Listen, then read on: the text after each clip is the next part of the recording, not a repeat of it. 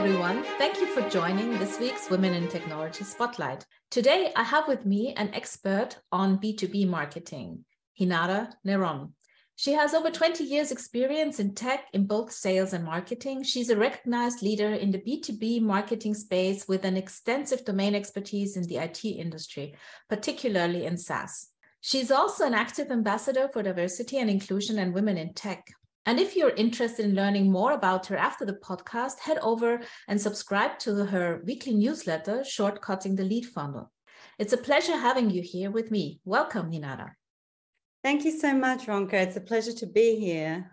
Hinada, you're a senior expert in the space, looking back at over 20 years of experience. You're now located in Germany, but I know you have international experience as well. Tell us a little bit about yourself and your journey into the marketing field. I'm not actually a typical marketing person in that I didn't study marketing. I actually came in with my love for technology, and this one is a very personal story. When I was a kid, my grandfather had an electronics store, and for my 12th birthday, I got a Commodore 64. And that came with this little booklet that you could program your own games. And this is what I did in my free time. So I really started coding at a very early age. I didn't stay in it. I went into the design industry, particularly landscape and urban design and architectural history, but found out early in my career that this wasn't really for me. So I was actually very lucky with a fluke that I fell into the IT world through computer-aided design and spent actually the first 8 years of my career mainly in sales of software. I dabbled a little bit with the development team and worked also with the marketing team a bit, but mainly really with a big focus on sales, large accounts. And at one point, after I'd been there about 7.5 years, the company was acquired. And I was like, oh, what am I going to do now? Well, marketing looked like fun. I'll try that. So that's how I started on my marketing journey. And what was interesting at the time was that, well, because I had come in from sales and international sales, and I was based in Germany at the time, a natural transition was into field marketing. And field marketing was a lot about organizing events, working on localizing collateral with the sales team, a lot of project management and so on. And swag, we all love swag. And I always laugh when someone says to me, how are you going to make our company successful? I always say with t-shirts and stickers. I did this for a while and it was interesting to learn, but I think because I'd moved into marketing with a sales hat on, I was like, I want more in this role. And this sort of was at a time actually when the tech industry was going through a huge transformation, and especially in sales and marketing. So this is sort of how I landed where I am today. That's such an interesting story, and I love it because I talk to a lot of women on this podcast, and usually they have no contact with technology in the beginning, and then there's kind of transition into the field. And with you, it's different. You already had contact with technology at a very young age with the Commodore 64, which I also love because it was the first computer that I had hands on. So that's already a little bit different from what others did. But it also emphasizes the point that I always have, that the tech field is not necessarily only about tech, so that there's always something that interests you that you can do in combination with tech. So you already touched on the fact that being in sales before marketing gave you a different mindset and approach to the whole thing. What did you learn along the journey that helped you in your current role? What skills did you acquire? I think some of the skills were to do with pertains to the marketing industry in general. Is how do you take something, whatever it is, it doesn't matter what vertical you're in, and turn that into a story, make that something interesting in order to generate demand for people to want it. And in the case of technologies, how do we translate this tech talk, as we call it, into something that everyone understands and also wants to have? How this art of storytelling, I think, is a really important skill to learn. The other thing that I really felt was very important for me was, how do you put yourself in the customer or the potential customer's shoes? Because When we think about marketing, there's a lot of activities going on from all different channels, but there is always someone who's at the receiving end of that email. There is always someone who's looking at that social media post, who's watching our video, right? Who's attending an event. What is their experience and how do we want them to feel about our organization, our company, our product? And this is sort of like something that I found was very, very important, because in many cases, sometimes we just bombard people with information without thinking about how would you respond to it, or how would I respond to it? What they get out of that. And you touched on something that I actually wanted to ask you. You touched on storytelling, which is obviously a big skill to acquire when not only doing marketing, but also sales. And the question I initially wanted to ask you was, do you think that marketing in the tech field is different from marketing in other verticals? Or is it the universal experience of telling a story and thinking about the recipient of that story and how you can actually make a connection to them? I think there are a lot of commonalities in the different verticals. I mean, at the end of the day, marketing is in essence marketing. We do have to tell a story. It doesn't matter what the product looks like. I think, though, that in terms of technology, when we tell the story, and especially like I work a lot with very large organizations, and I spent the last 7 years in application development, in modernizing applications, working a lot with executives, and for them, they don't really care about what software is running in their organization. They are looking at the organization from a completely different perspective. Sometimes their issue has to do with people and culture, like, for example, during the pandemic, where everyone suddenly went remote, right? Digitalization skyrocketed, right? And now we're going back into this hybrid type of world. So they have like different points that they are looking at.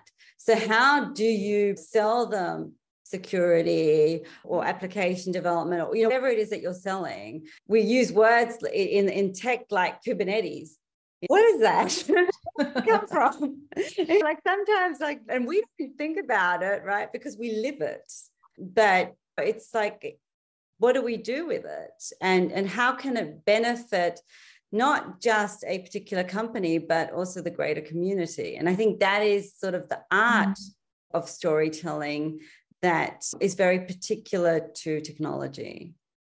Such a good point. And you're right. I think what we tend to forget when we are in tech and we are thinking about marketing is we always think about the products that we want to sell to people, but we often forget to think about what is the value to the customer. And then it makes more sense to create story around that. And then another thing I was thinking about when you talked about the C-level and the things that are driving them, I think another part of marketing is also understanding the values of the company, right? And being able to translate that into a marketing message, because a lot of consumers nowadays, they also respond to the values of a company, not just to the products, right? Yes, they do indeed. I think that people are noticing that more and more, that the values of the company are very, very important that we bring across, but also bringing them in contact with other companies, bringing them in contact with their peers, where they can share experiences, where they can also share their values and see where there are commonalities there as well. So I think that's very important. And that's also an interesting aspect, the fact that you have a community to share your thoughts and ideas around the products that you are selling. So that brings me to the next question, really, because I'm thinking about the skills that you need in marketing. And we talked about storytelling, but is there something else, maybe like community building, networking? What other skills do you think you need to be really successful in marketing like you are? Good question. That I had written down. I mean, I think there are a lot of different skills that people have. I know that my marketing operations, they have a lot of skills in data. I like just looking at the data, but they have the skills to actually put them together and make everyone understand what is happening, the data.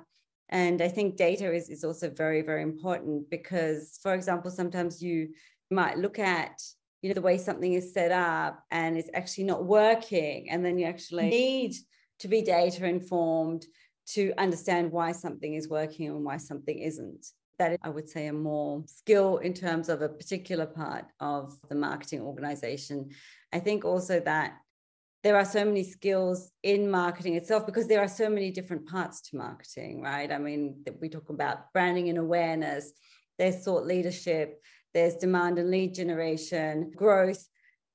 I think marketing in itself has grown so much, and most of my personal experience has been in the tech industry. So I don't know how much it has transformed also in other industries. My only other experience was I had a short stint at the Goethe Institute when I was back in Sydney. And that was very interesting because as a non-profit organization, there was only so much you could market, and it was very B2C. So it was very also like a commodity sale, which was very different to these long customer sales cycle and focusing on things like ABM and working also with different organizations. We work with sales, we work with the customer success. There are so many different areas. So I think it's a very complex. I can imagine that it's not easy to pinpoint a specific skill. I mean, I feel that you developed a lot of skills over the course of your journey, but I think there was also something that was initially there, right, that drew you into this field, wasn't there? Like some mindset. The reason I'm asking these questions, I'm trying to understand what kind of person would I motivate to go into marketing, for example? What would they bring and what would they develop along the way? For me, part of it was I missed being in a creative environment, and also the design aspect, being very visual. I came from a design background. So that for me was something that attracted me to marketing in general. Marketing in the tech world was just, I guess, it could have been anything, but it was somewhere where I found myself because I have this passion for tech. I think that someone else might have a passion for, I don't know, fashion or for healthcare or anything in the retail industry or food manufacturing goods. I love looking at ads on TV and trying to understand, what is it that brought them to give us that message, right? But I guess I'm looking at it from different glasses.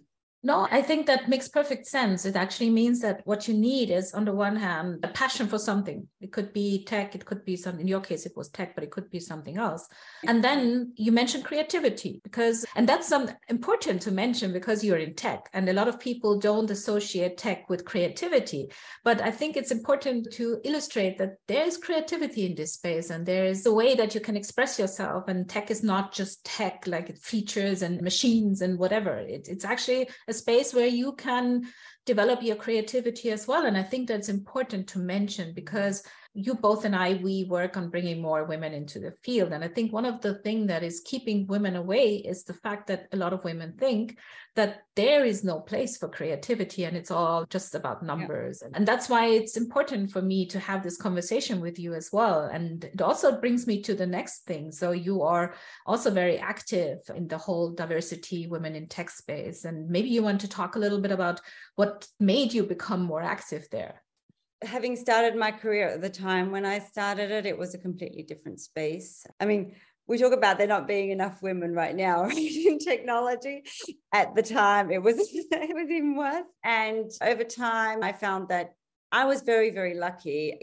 Throughout my career, I always had someone who mentored me, whether it was me actively looking for someone or whether it came just because it did and gave me that opportunity. Like when I first joined that German company, Wiedemann System, I joined it, I took on a role to just translate some German software to English. And I thought it would help me to better my German. And at the end of it, it was like a 9-month project. And then the managing director came to me and he said, Ms. Neiron, what are we going to do with this product now? Because we have the software, we have a handbook. We still had handbooks in those days.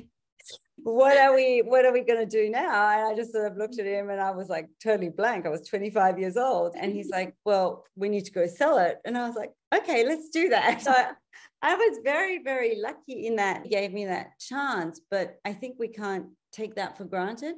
And then throughout my career, I had other experiences and some positive, some negative. But I was very, very lucky in that it wasn't always just women who supported me. It was also came from men. It was really, really had something to do with someone saw something in me, which I probably didn't see, especially when you're younger, right? You don't know what your strengths are, but maybe someone who has more experience and does see where your strengths and your potential is. And I think that was sort of more luck at the time. It's interesting that, sorry for interjecting, but it's interesting that you should say that, because my experience reflects that very much. And it's quite obvious that it was mostly men that supported me, because at the time there weren't any women around. But it's very much that someone came and saw something in me that I didn't necessarily see myself, and helped me be successful. Yeah, so thank you for mentioning that. Sorry for interrupting. Yeah. So, and then when I joined Pivotal in 2017, it was actually the first time that I came across a company that had this diversity and inclusion, was really living it. It's like everyone was equal. It was just like, it didn't matter who you were, where you came from. And it was sort of like, I was like, wow, I want to be part of this. This is awesome. And so I joined the D&I Council for Europe. I was one of the German representatives. And then afterwards, I started talking more and more about this. And then when the Women in Tech launched their German chapter in January this year, I saw an ad on LinkedIn. I was like, I'm going to this. And I went over there and I'm like, I'd like to volunteer here. I don't know what you need from me, but I'm here. So, yeah. So now, because of the work that I'm in, I have a huge network in the IT industry, especially locally, and being in marketing. So I've been given the role to look for partnerships. So if any companies want to host meetups, or if they want to sponsor women in tech in other ways, the go-to person for that. And I'm very happy I'm very proud, I have to say, to carry that flag, and also to give something back to the community, and also to encourage young women today to like be bold, don't be afraid to ask, look for a mentor, and use these networks, because we didn't have them. It's interesting that you said about the feeling you had when you joined Pivotal, where everyone was equal. I think it's very hard to explain that feeling you have when you're in a space where your voice counts the same as everyone else's. I think that's something that's very hard to relay to someone who hasn't experienced that. And I think that's such an important world to create, really, because of course you and I, we've both been successful in the tech industry, even at times at the time when there were so few women around that you knew probably everyone who was working in tech in the same country, at least in Austria, which was very small. But I think people don't understand how many thoughts and ideas get lost in an environment that doesn't give you the chance to express yourself fully. And that's what the tech space is at the moment for many women. Even though there are more of us, I think it's still a space where not just women, but other underrepresented groups, and even some men, don't have the security to express all their thoughts and ideas. And we're losing a lot of great ideas and momentum here. Yeah, absolutely. And that's why, for me, supporting women in tech is just sort of part of the way I look at D&I, because sometimes with a lot of the messaging going on and the quotas, right? They're like, a lot of companies are writing in their job descriptions, they encourage women to apply for jobs because they've been given quotas and so on, but they should actually encourage everyone to apply for the job. Absolutely. Especially at this time where we have this shortage of skilled people in the tech industry. We need everyone. We don't just need, of course, we need the women, because that's biggest group that we can address, but we need everyone. That's also something I always say when I talk about this topic, that making the tech space more inclusive will make it more interesting for men as well. It's not just for the women, because I feel that a lot of men who would have something to contribute also don't join, because there's this certain image and stereotype around the space at the moment. I think you don't have to be technical to work in tech. And that is something that I think is really important to know, because a lot of people think, oh, I have to understand how something works. And I'm always like, no, just let me know high level. I've been in so many different parts of tech. I've been in security and Wi-Fi. Give people like this chance to say, okay, it's a great industry. You're doing things which are changing the world, right? I was talking about ChatGPT before and Mid-Journey and artificial intelligence, and that's sort of like a little bit scary for some people. But on the other hand, it's just like about going and doing something. Yeah, the point about being part of changing the world is something I always mention when I talk in these spaces, because I feel that you have to understand that the digitalization of the world means that tech is shaping the way we work, we think, we sleep, whatever we do. And we have to be a part of this, and we have to make the space more interesting and more approachable, and then also safer for women to a certain point. And that brings me back to, you said you joined the Women in Tech, the German chapter. And I think networks and community are such a big factor for women who come into the space. So it's such an important thing to do, to create these places for where women can interact and create networks, right? Absolutely. And I think they can really leverage that, because you have a lot of people there who have the experience and the knowledge how to really give, especially young women, a chance to accelerate their career with something that maybe took our generation a bit longer. Yeah. They can get there a little bit faster just because they have the tools, and they can go and ask for a mentor, or it's even just advice. I mean, I think we've got one coming up, a meetup coming up soon, where they've asked some HR people to help the attendees with their CV writing. And then we're putting them into breakouts where they pair and they can help each other with the CV writing as well. Because a lot of them were asking us, how can I get a job in tech? What should my CV look like? So they feel a bit lost on that level. These are the kind of activities that we're doing with them. And I think that is very good. And it's so helpful, because all these things we had to figure out ourselves that held us back for a certain amount of time, we can just jumpstart the career of these young women into the space. And that brings me to my last question, actually. So we talked a lot about this already, but is there some specific advice you would like to give a young woman coming into space, some tip or something that you want to share with us? I think I mentioned it before, be bold. Like don't be afraid. Don't be afraid to ask. I have no idea how many people I asked for advice when I went through the questions for today. I was getting everyone to look at it and give me their advice. I'm someone who learned that you have to ask. People will always help you. And I think that sometimes, especially women, are afraid to ask. Maybe they're scared of looking like they don't know something, or they don't want to bring that across. But you can't learn if you don't ask. I think that's a very important thing to understand, that you have to ask questions, and that you have to take the risk of looking like you're incompetent, because I think that's what most people are afraid of. That's why they don't ask questions, and especially women. And actually understanding that asking a question minimizes the risk of being incompetent is such an important thing. So yeah, thank you for that. And thank you for taking the time to talk to me. It has been a pleasure talking to you. Thank you, It's been wonderful being here. Thank you so much, Anka.